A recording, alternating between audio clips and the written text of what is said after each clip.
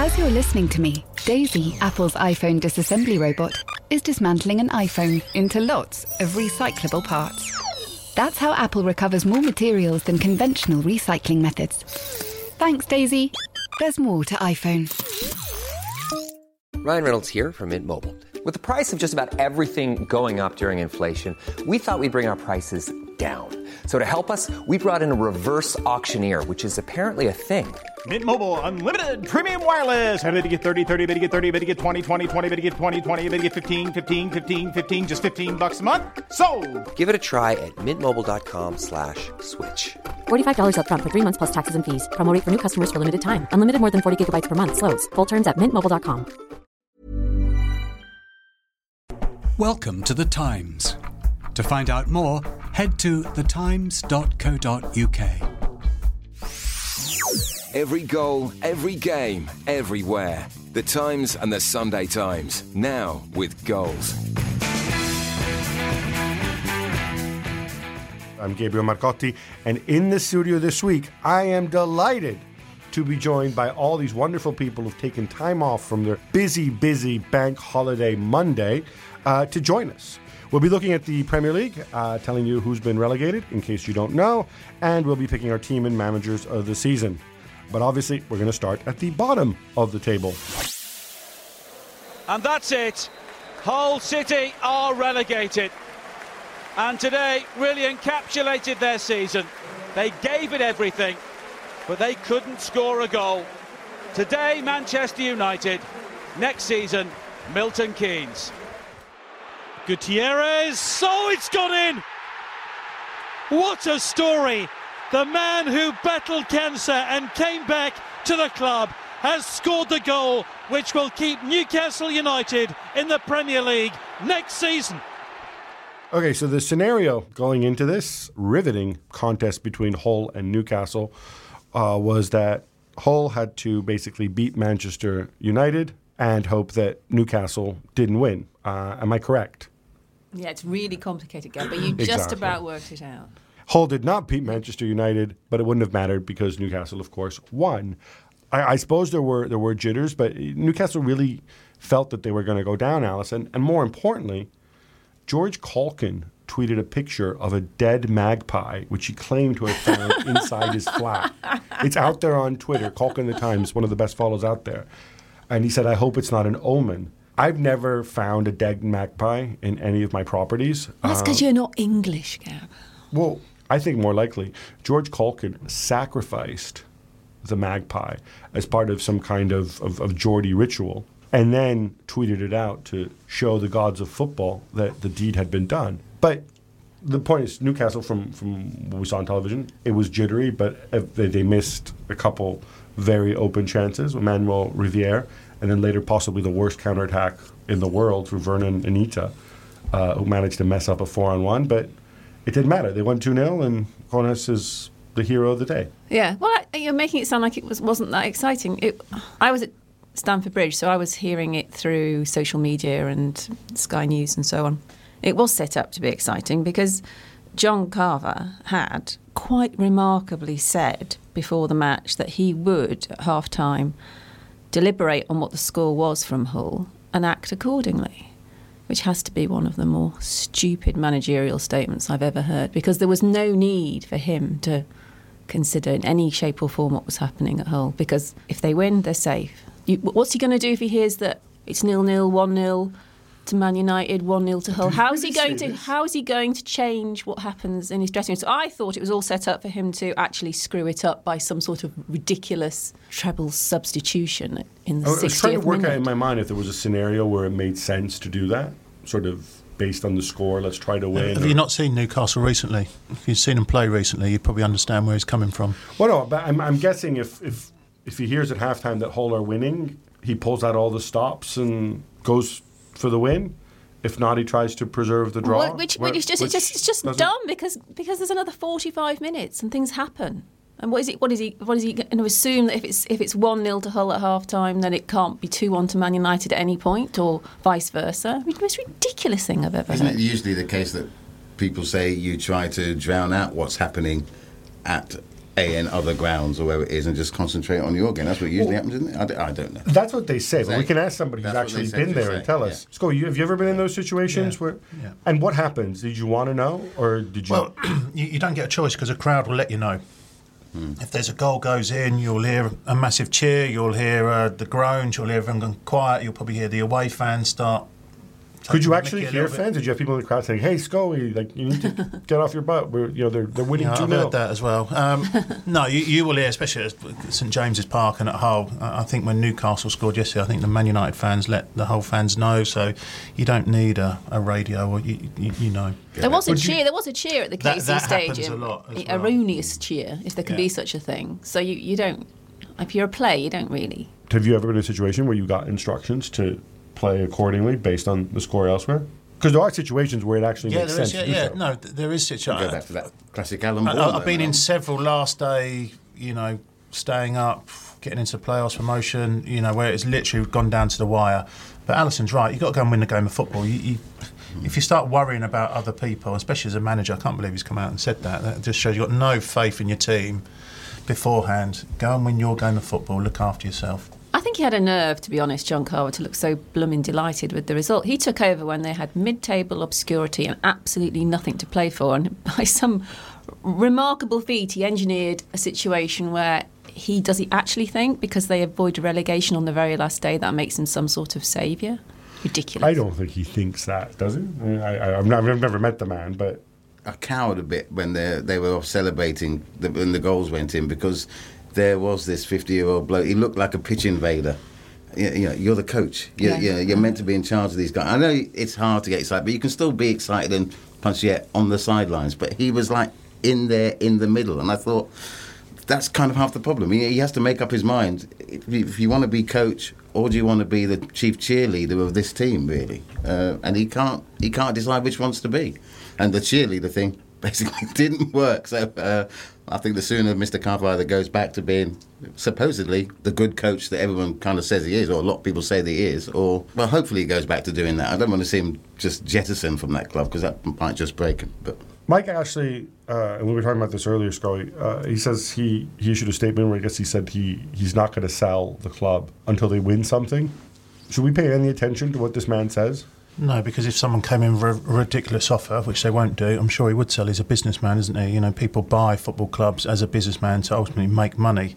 I thought it was a strange interview at a strange time, because if it would have gone horribly wrong, he'd have had egg on his face this morning, wouldn't it? I'm here until we win, and you're in the Championship today.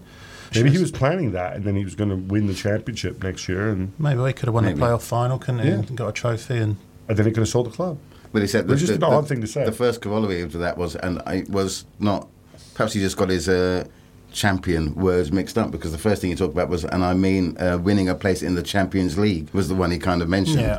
As you say, if he'd have ended up being in the Championship, that's... it's not going to happen, is it, with them getting the Championship for many. I think Alan Shearer on Match of the Day last night summed up as well. He said it's a good speech, but what he also has to do, stop selling his best players, stop sacking managers. Newcastle went 18 months without buying a player. So it's all right coming and saying this, but his track record at the moment speaks for itself. Other than Sissoko, Jose Perez, I suppose, but... Krul. Come on now. Really? You think there's a big market for Krul? I don't, but I'm sure he could get money for him if they wanted to sell him. But no, I agree. They haven't. I saw him at QPR last week, and it was painful watching them. Really just had no spirit, no team bonding. They literally collapsed like a pack of cards, and I think another 2 weeks, if the season would have gone another 2 weeks, I think they would have ended up in the Championship. But let's analyse why he spoke. He never speaks, and he chose to speak. I think you can make a strong case for saying, and taking some comfort from it if you're a Newcastle supporter, because their main problem, the supporters, has been that Ashley doesn't seem to care at all. It's just another business to him, and he gets perverse pleasure out of making a profit and not winning hearts, minds, points, etc. But it sounded to me like he might have some pride. He might want to leave a legacy. He might want to eventually leave Newcastle Football Club having given them something like a top four finish or a trophy. And if that's true, if there is a soul to the man where he wants to be part of an era which did win something, then they could, with his money, they could invest and get a good manager and do something. Surely there's a positive from him speaking like this way, isn't there? He could make that speech at any time. I want to talk about Hull. They're going down. This was a team which had a pretty big net spend in the last couple of years. But I sort of felt like I was sure they were going to go down last season, and they didn't. Prove me wrong. Did they leave much of a mark this year, other than the fact that they signed Robertson and we saw that he's actually a pretty useful player? And okay, anything? The dignity of the manager. I think he steered a fairly clever line between protecting his players and speaking fondly of the fans, and the whole thing about the whole Tigers and the animosity from the fans towards the owner because he wants to bring that name change in. He kept reminding people that apart from that, right? Well, we don't know yet. But apart from that, the message Bruce conveyed very well, I thought, was that's just one aberration. That's just one thing the owner wants to do. Otherwise, he has invested heavily in the club. If he decided to turn his back on the club now, they would be in massive debt. They need him in a financial sense. He's just slightly eccentric about the name change. Yeah, you've made a good point there. That's why the one rule I would bring in is what you said there. Like, well, but if he turned his back on them, they'd be in massive debt. Don't allow owners to run up debt for players. And, if you want to buy players, you put your own money in. Yeah. You can only run up debt for infrastructure and, stadiums, things that actually have some kind of value, Gab, there's so many clubs, so many owners that do that. They come along, they put very little money in themselves, they run up a big debt, put it up against a football club so the club owes them. It should never be allowed to happen in a million years. Now, like you say, Hull now are sort of desperate, a bit like Cardiff with Vincent Tan. I want my £150 million. It's never going to recover. Clive, do you have something positive to say? No, not really. Oh, come on. I don't. Ndoye, that was good, right? We enjoyed seeing him, yeah? Aluko gave us some moments as well. Aluko gave us some moments. I mean, they've got, but actually not enough moments, because I think as you pick those guys out, Ndoye, Aluko, they suffered with injuries. If Jelavic, who started brightly enough, if those guys had been on the metal and scored more goals, ultimately those guys not scoring enough goals is what's dragged them into this. I quite like Brady, the left winger.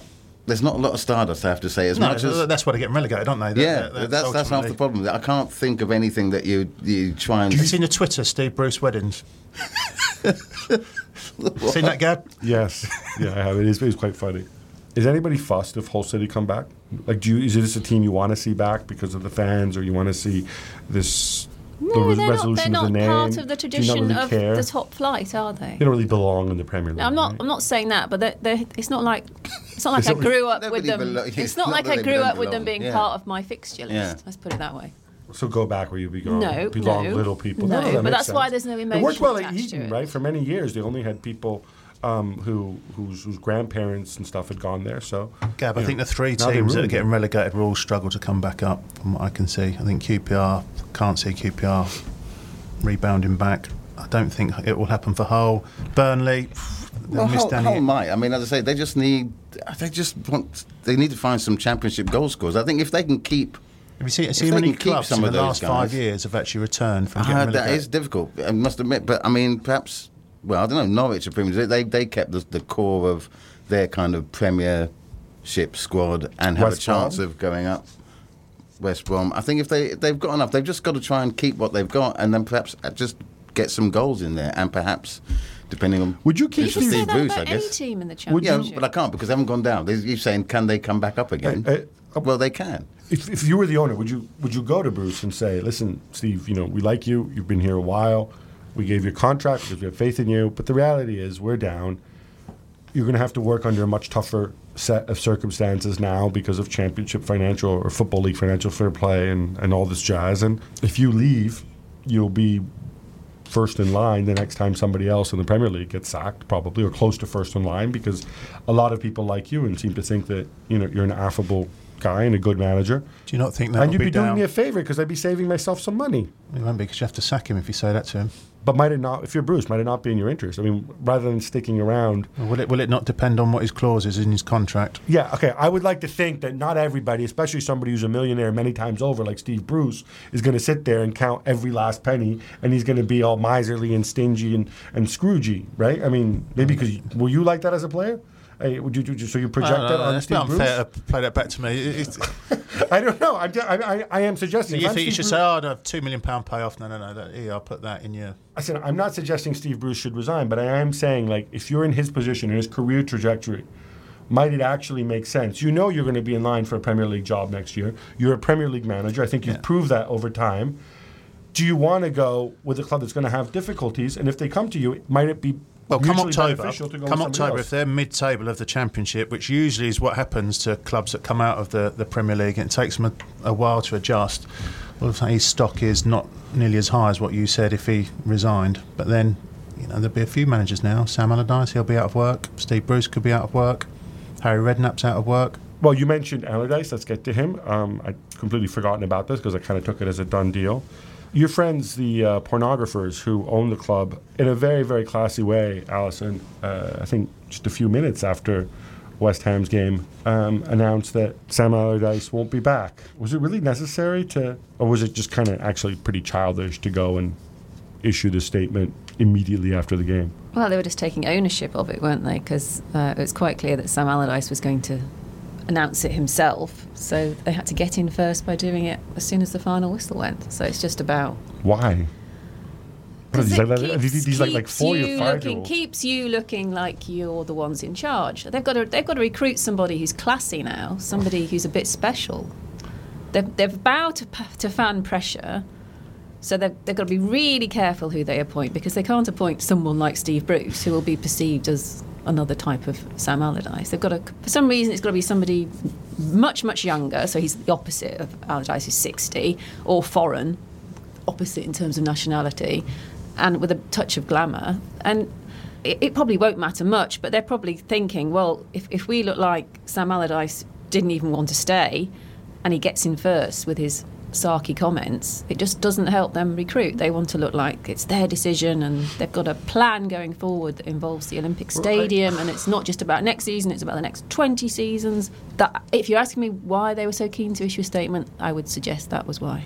You're spot on, Alison. It was a race to sort of who could get it out first, wasn't it? And if you're owners of a football club, you need to be seen that you're in charge and you're the ones making the decision. Right, I will put you all on the spot now, and I will ask you in turn. Clive, you can go last. If you get a call after we step out of here from one of the two Davids and says, like, Alison, who should we pursue to replace Big Sam? Because I don't think Rafa's coming now. He's going to some other piddly club. Who would it be? Because I think they want the fans on side, I think they'll go for Slaven Bilic. Well, they're in a tough position, aren't they? Because West Ham is a tough club to play for, manage, etc., etc. Where's actually, if you look at the spectrum, how high could they get? Mid-table is almost, can they get close to the top six? I don't think so.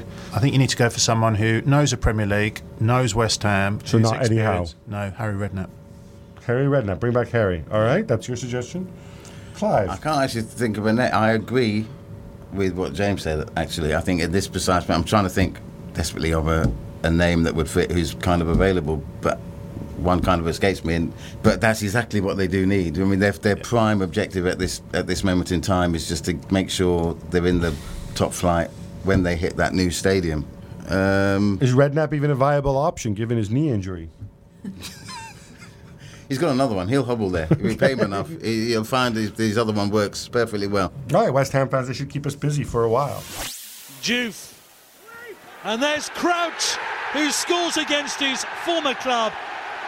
His 47th headed goal in the Premier League, and that is an outright record. Brendan Rodgers thinks it's an outright disgrace. His team have been woeful today. Meanwhile, from West Ham to Stoke, I think I'm right in saying this is their highest ever finish. So here's in the one Premier for League? Brendan Rodgers. What? Brendan Rodgers, go for him. He has a job. What about Sparky? Well, all the others have got a job. What about Sparky? What if you tried to lure Mark Hughes away? I know that a lot of people don't like him, but goodness me, what they've done at Stoke the last 2 seasons? Is he going to get some respect? Should he publicize? Should he be more of a self-publicist? No, you're being sarcastic. No, I'm being serious.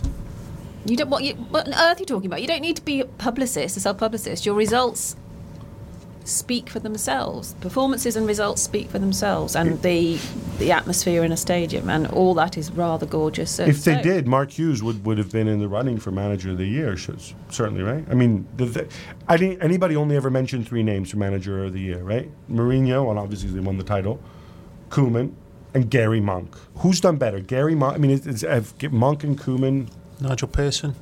Come on. Your mate, Alan Pardew. Have Monk and Koeman... Yeah, well... But that's precisely my point. Those are 2 people who are in the media spotlight. What's the issue with Mark Hughes? Why I feel like maybe he doesn't quite get enough respect, or as much respect as he should. Well, because it's all about the journey. He didn't take over an ailing club. He took over a club that was incredibly stable, and he tried to make them play slightly prettier football. You spent the last 3 or 4 years on the podcast, Gab, telling me how much money had been invested in Stokes players, and anything that Tony Pulis achieved really wasn't that exciting because there was an expensively assembled squad. Mark Hughes wasn't given a big budget. That was partly because that was the terms on which he was taken on at the club, and the small amount of money he did have, he spent wisely, and he has... I think one of the reasons he could be under consideration for an award is he did the clever thing, which was he didn't try and reinvent Stoke. He took everything that was good that Tony Pulis had left, but just added a bit to it, just enough to that little bit of extra flair, which gets you an extra goal and a bit more. I humbly disagree. I think they played different football than they did under Pulis. I think they have different players in different positions. I don't know that players like Arnautovic or Bojan would have flourished under Pulis. I don't think Pulis would have ever signed somebody like Peters, for example. He didn't do that in 2 weeks. That's been a gradual shift in his takeover. Yes, and he did it on a very limited budget. After Tony Pulis has given Stoke a wonderful platform, hasn't he? To build it's a wonderful Wilson Palacios platform. Come on, we can talk about because you mentioned but he benefited from Pulis's big spending. Pulis spent it on different players, right? He spent a lot of the money on guys. Charlie Adam is one of Stoke's players of the season. That's not a Mark Hughes. That's not a Mark Hughes appointment. That's why Mark Hughes is a clever manager, because he didn't, like Brendan Rodgers did, come in and look at Charlie Adam and think, oh my God, you've got to go now. You don't fit my model. Mark Hughes realised there are things about Charlie Adam that are marvellous, and you keep him in the team. And then he does what he does this season. That's why he's a clever manager. That's a natural segue, since you dropped Brendan Rodgers' name in there. I'm assuming people want to talk about him. Clive, this is Liverpool's heaviest defeat since 1963. The mighty Spurs. Exactly. It's the first time they concede 5 goals in the game since the early 1930s. In a half, sorry. Rodgers went into the game saying he was 150% certain that he would be the Liverpool manager next season. And after the game, he said something which I don't know if he just has a penchant for saying silly things, but saying that, well... Do you reckon? VoiceOver describes what's happening on your iPhone screen. VoiceOver on, settings. So you can navigate it just by listening. Books, contacts, calendar, double tap to open. Breakfast with Anna from 10 to 11. And get on with your day. Accessibility. There's more to iPhone. It's that time of the year. Your vacation is coming up. You can already hear the beach waves, feel the warm breeze, relax, and think about work. You really, really want it all to work out while you're away. Monday.com gives you and the team that peace of mind. When all work is on one platform and everyone's in sync, things just flow. Wherever you are, tap the banner to go to Monday.com. Quality sleep is essential. That's why the Sleep Number Smart Bed is designed for your ever-evolving sleep needs. Need a bed that's firmer or softer on either side? Helps you sleep at a comfortable temperature? Sleep Number Smart Beds let you individualize your comfort, so you sleep better together. J.D. Power ranks Sleep Number number 1 in customer satisfaction with mattresses purchased in-store. And now, save 50% on the Sleep Number Limited Edition Smart Bed for a limited time. For J.D. Power 2023 award information, visit jdpower.com/awards. Only at a Sleep Number store or sleepnumber.com. What does he mean when he says if they sack me? If they ask me to, if the owners ask me, I saw that and thought that's mighty big of you, Brendan. So he's not going to chain himself to the Shankly gates. So it was. You'll have to drag me kicking and screaming out of it. You'll never take me alive. Or yeah. If the owners ask you to go, Brendan, you're going to have to go. I mean, that was just in the most. A fool would sack Brendan Rodgers based on this game, No. even though he played this weirdo lineup. Which I really didn't understand, and they were terrible, right? If you are going to sack him, it's because of his body of work throughout the season and because you don't think that the team are moving forward. And if you keep him, it's because you see little green shoots somewhere. So this game shouldn't matter, right? So why the turnaround? Why doesn't he come out and still say, I'm still 150% confident I'll be? I mean, we don't really believe that John W. Henry's going to make a decision based on this game, do we? No. I presume it's just the severity of that game, the absolutely appalling display that they put in that game, and the noise surrounding it beforehand. Of the whole Sterling issue of him not being picked. He was on the bench. He was in the wrong state of mind to play, but he was in the right state of mind to be on the bench. To be on the bench.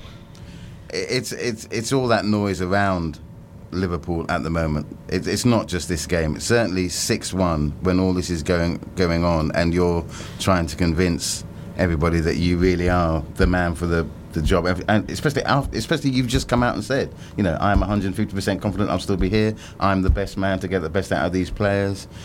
And the statements beforehand of, you spend 100 million, you should be challenging for the title. You shouldn't be going back to being 7th or whatever it was after finishing 2nd the season before. That's where Liverpool are at the moment, and that's why there's so much. I honestly don't think they will get rid of him. Certainly not on the strength of this. That would be the most ridiculous knee-jerk reaction going. Basically, this is 7th place, 2nd place, 6th place. Yeah, it's very similar to his first season in charge, isn't it? And then, to be fair to him, he turned it around in spectacular style the following season. If you are going to sack a manager, now is the time to sack. So would you? Yeah, I probably would do, actually. But if you're going to change your manager, now is the time to do it. So you can come in the summer. You've got a couple of months to go into the transfer market, establish your target. Or to let the committee go in the transfer market. Well, whoever. Yeah. And then you've got a good 6-7 weeks to work with your team in pre-season, so you can hit the ground running, hopefully at making your mark on it. To do it in October, November time, you're just getting somebody in who hopefully can motivate the players. Get a little bit. Season. Yeah. I wouldn't suggest for a minute you sack someone just on the basis of one result, but I do think it's a more significant match than you might imagine. I think if you've got. Sorry, Alison. If you look at last week's Crystal Palace at home as well, I was going to say it's a combination of the two, because Yeah. both games were in their own way a goodbye to Steven Gerrard. And if you cannot motivate a team to give a club icon a send-off, if you are incapable of getting them to play football to give him a send-off, you're not a very good manager. So, Alison, would you? Let me give that a lot of thought. Yes, I'd get rid of him.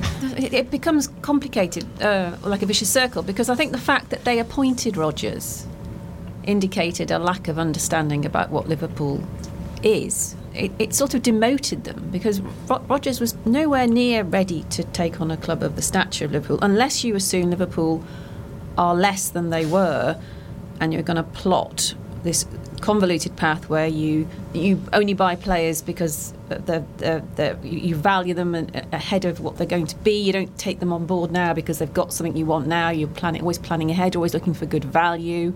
They should have a sort of manager that would make Jose Mourinho wake up in the middle of the night and worry about what he's going to do next. And Brendan Rodgers is not. He's someone who's still learning. He got the job with his dossier. He's got no aura. He's got no medals to show players. He's got.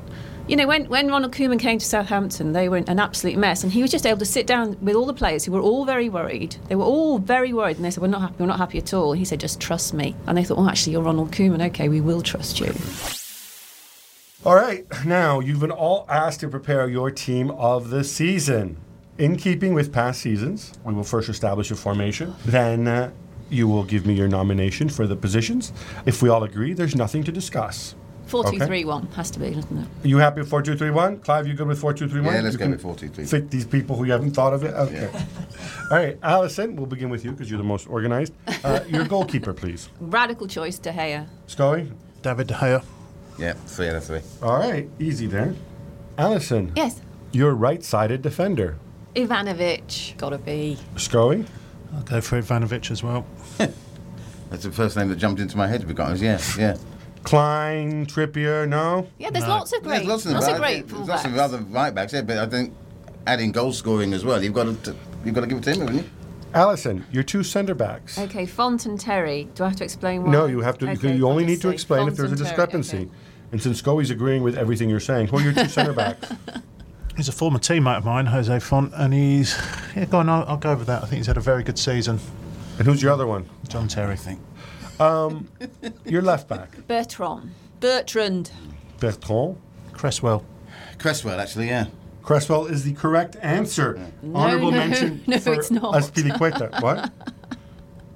No. Why have you gone for Aaron Cresswell? Because he's a young, up-and-coming English lad. Yeah, he's Hammer of the quite year, good. played every single minute. Exactly. Yeah. Your two central midfielders, Alison. Well, okay, I know I'm not going to get far with this, but Coquelin and Fabregas. I'm going to go Fabregas and Daley Blind. Can I say... Daley Blind was so good in that position that he moved him to left back? Okay.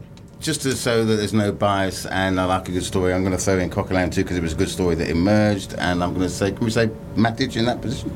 You can say Matic. I think we all agree on Cesc Fabregas. For the other position, it's Morgan Schneiderlin, because you guys are all wrong. No, you you just can't. won the- You've won got the to. Southampton bias. There's two votes for Coquelin. We cannot have Coquelin. Okay, this is One change vote for your Blind. Blind selection to Matt. No, you said Matic. I said Matic. You said Matic. Matic, there you go. You said Matic and Coquelin. We're not having... All right, and I'm saying Matic.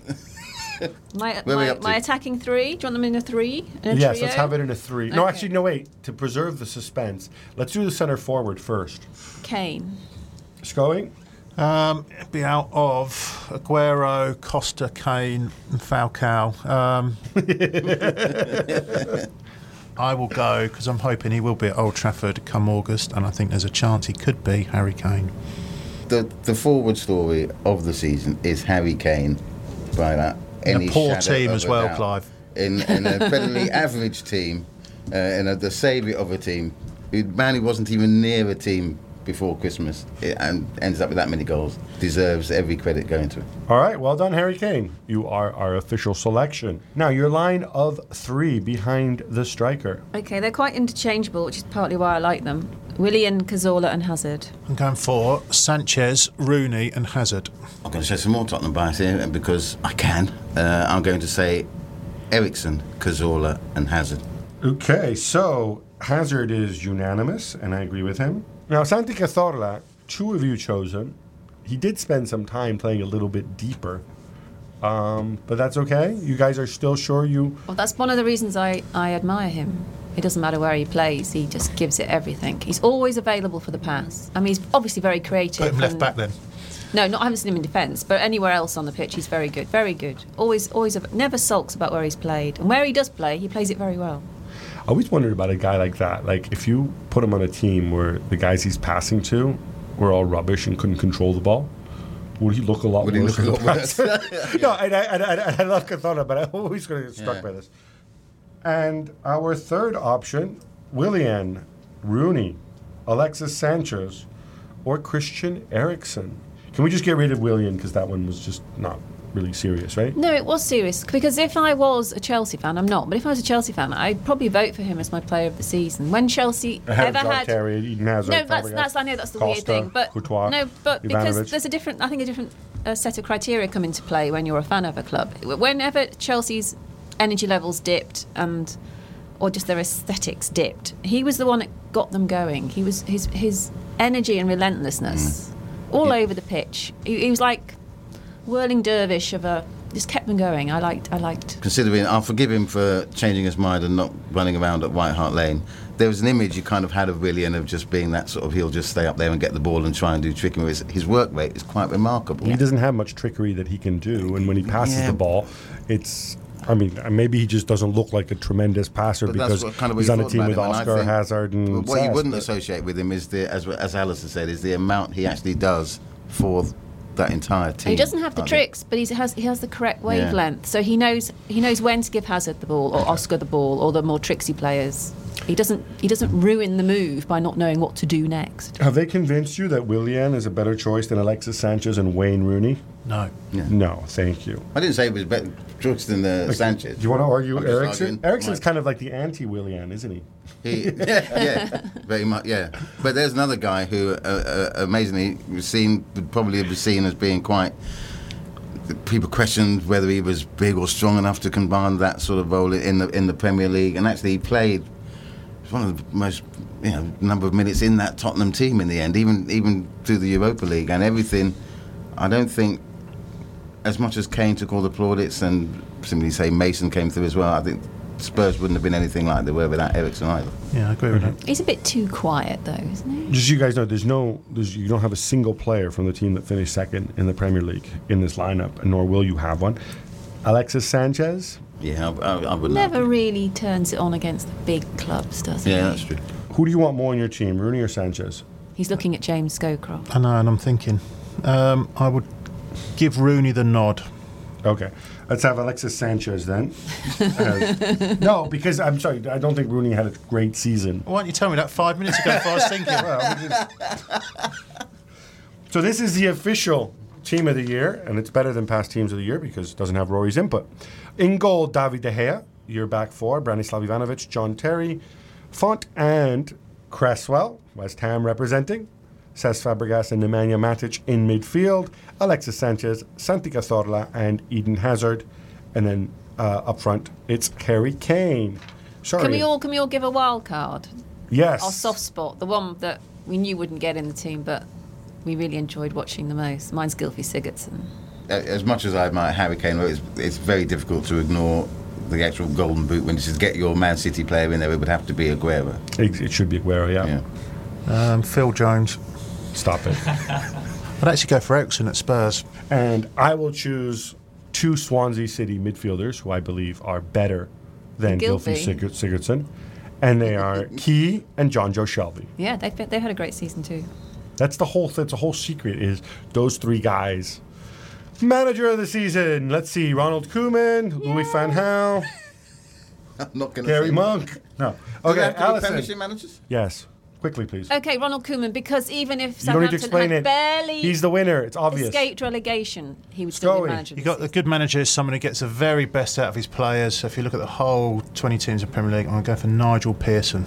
I'd have to say Gary Monk for a man who started off being one of the favourites to not even be in the job at the end of the season, would be the first to lose his job. Took a team, were never lower than 10th all season for a team of that size and that scope. So Right. I get the tiebreaker, funny that, and I choose Ronald Koeman. So we're all set. decision. Honourable mention to Jose Mourinho. Bless him. Time now for some quick hits. Spurs win at Everton and finish the season in 5th place.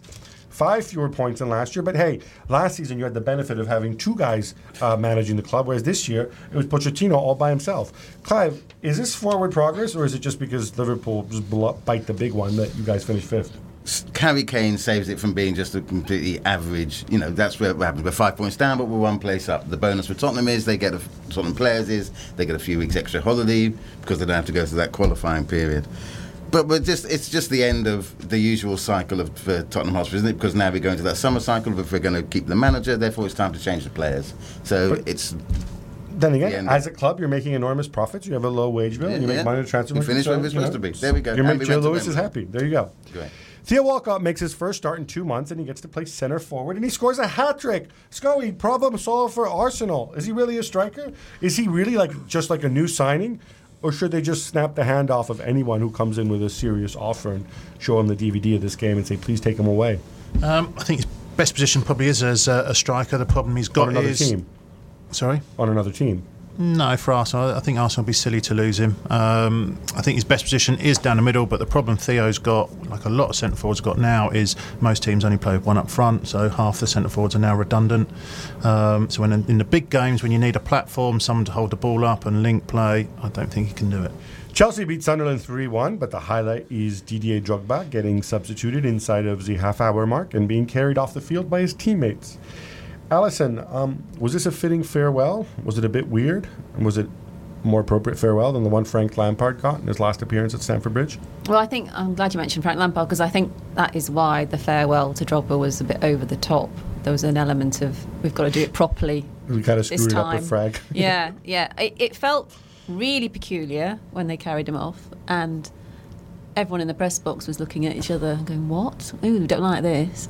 I don't know. Really? Is it necessary? I mean, I thought it was everyone spontaneous. it was not spontaneous. It was so planned. They asked Dick Advocaat's permission to do it. It looked to me even as like the Sunderland fans, Sunderland players started trooping over, and they were going for drinks, but a lot of guys stood around. It looked to me like they thought they were considering giving a guard of honor, which I thought would have been really over the top. Well, it wouldn't have happened if the match had meant anything, clearly. Speaking of Lampard, he scored in his final Premier League game. Well, final Premier League game until New York City FC loaned him back at the end of August. Clive, you want to take a moment to evaluate a remarkable career? Given that he played for West Ham and Chelsea. And Chelsea. Who Spurs absolutely yeah, love. we love them. You're best placed.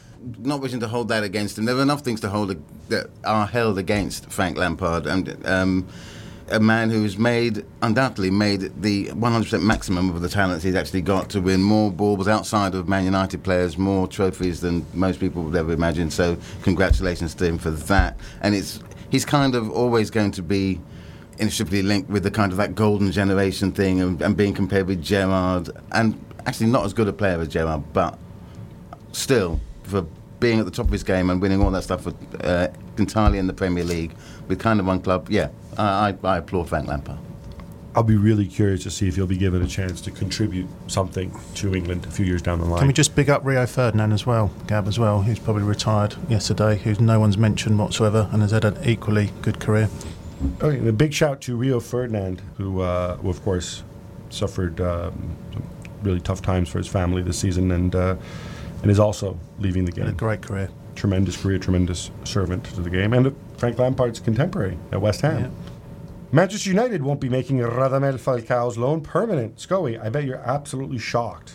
Can you just tell me, what are your top 3 or 4 transfer priorities by position this summer? Harry Kane, centre forward. No, you don't have to mention names. I know you're obsessed with Harry Kane. Just by position. Centre forward, goalkeeper, centre half, midfield, left midfield, right midfield. Left back, right back. Left back. No, Shaw will come good. Shaw will be right, won't he? Yeah. Right back, Klein, he'll be there. So they only need 8 or 9. We'll be all right.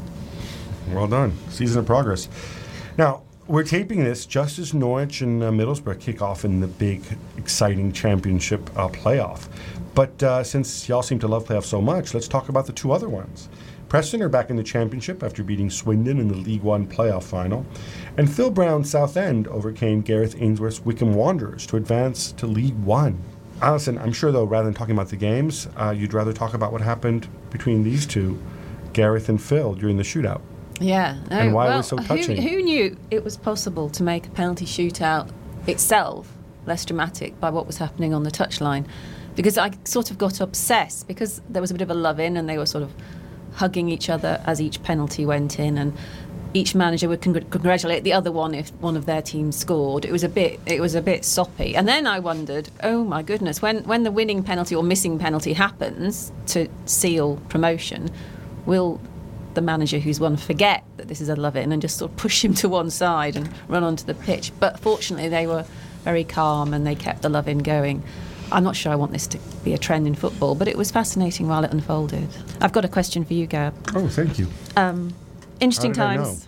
Interesting times at Real Madrid. Ancelotti's leaving, and the rumour is that Rafa Benitez is the man to replace him. Discuss. Yeah, apparently Ancelotti is in fact out, although there's been no confirmation of it yet. They haven't found the time to tell him, I guess. Rafa Benitez has come out and he's let it be known that he's not going to be discussing anything with Real Madrid until the Serie A season is over, so that's going to be another week. The reaction from a lot of the fans has been pretty negative to news that Ancelotti was being let go. I think 74% of those polled said it was a mistake. Cristiano Ronaldo sent out a tweet saying, "I hope this man is here next season." And it said they go with Rafa, who I think is a very curious choice because managing Real Madrid is a lot about being diplomatic and flexible and accepting people from upstairs, giving you advice, and massaging the egos of highly paid divas and superstars.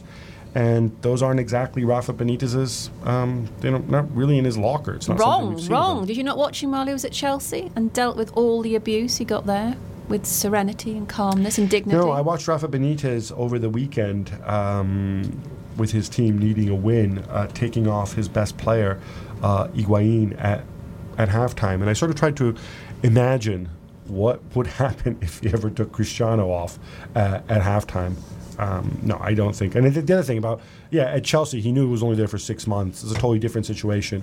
Same at Real Madrid normally. They all loved him so much that John Terry, of course, dedicated his championship-winning thoughts to Rafa.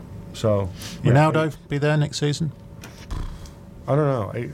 I've been told that one out of Ronaldo or Bale won't be there next year. I don't really believe that because it's just all third-hand stuff. But put it this way, if Rafa Benitez is there, it would be better if Bale, Cristiano, you can have one of those dudes there, but you can only have so many passengers, and Rafa doesn't stand for passengers, and probably rightly so.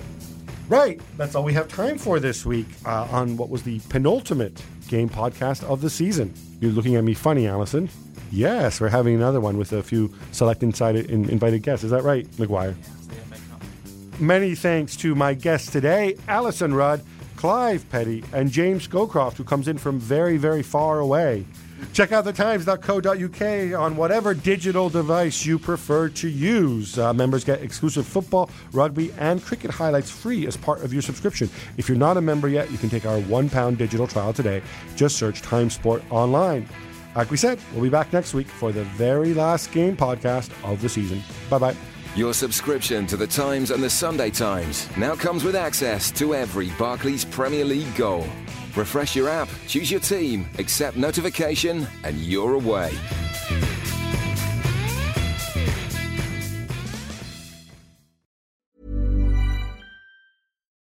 As you're listening to me, Daisy, Apple's iPhone disassembly robot, is dismantling an iPhone into lots of recyclable parts. That's how Apple recovers more materials than conventional recycling methods. Thanks, Daisy. There's more to iPhone. Hi, I'm Jane Garvey. And I'm Fee Glover. Off Air with Jane and Fee is going live. We are taking to the stage at the amazing Crucible Theatre in Sheffield on Friday, the 31st of May. It'll be a night full of surprises. We'll have a special guest, we'll involve you in the audience, and we'll embarrass ourselves. You really won't want to miss it. Well, the surprise is we don't yet know what's in it, so it genuinely is a night of surprises. Well, you've surprised me already. It's not just us. Our live show is part of an exciting new podcast festival called Crosswires, which is taking place in some really amazing venues across Sheffield from the 31st of May to the 2nd of June. So other podcasters that you'll be able to see include Katie Price, Catherine Ryan, Romesh Ranganathan and the original Adam Buxton. But there's also a whole host of free fringe events, family shows, surprise acts and after parties that Jane and I haven't yet been invited to. I'm sure it's only a matter of time. Head to crosswires.live for tickets and more information.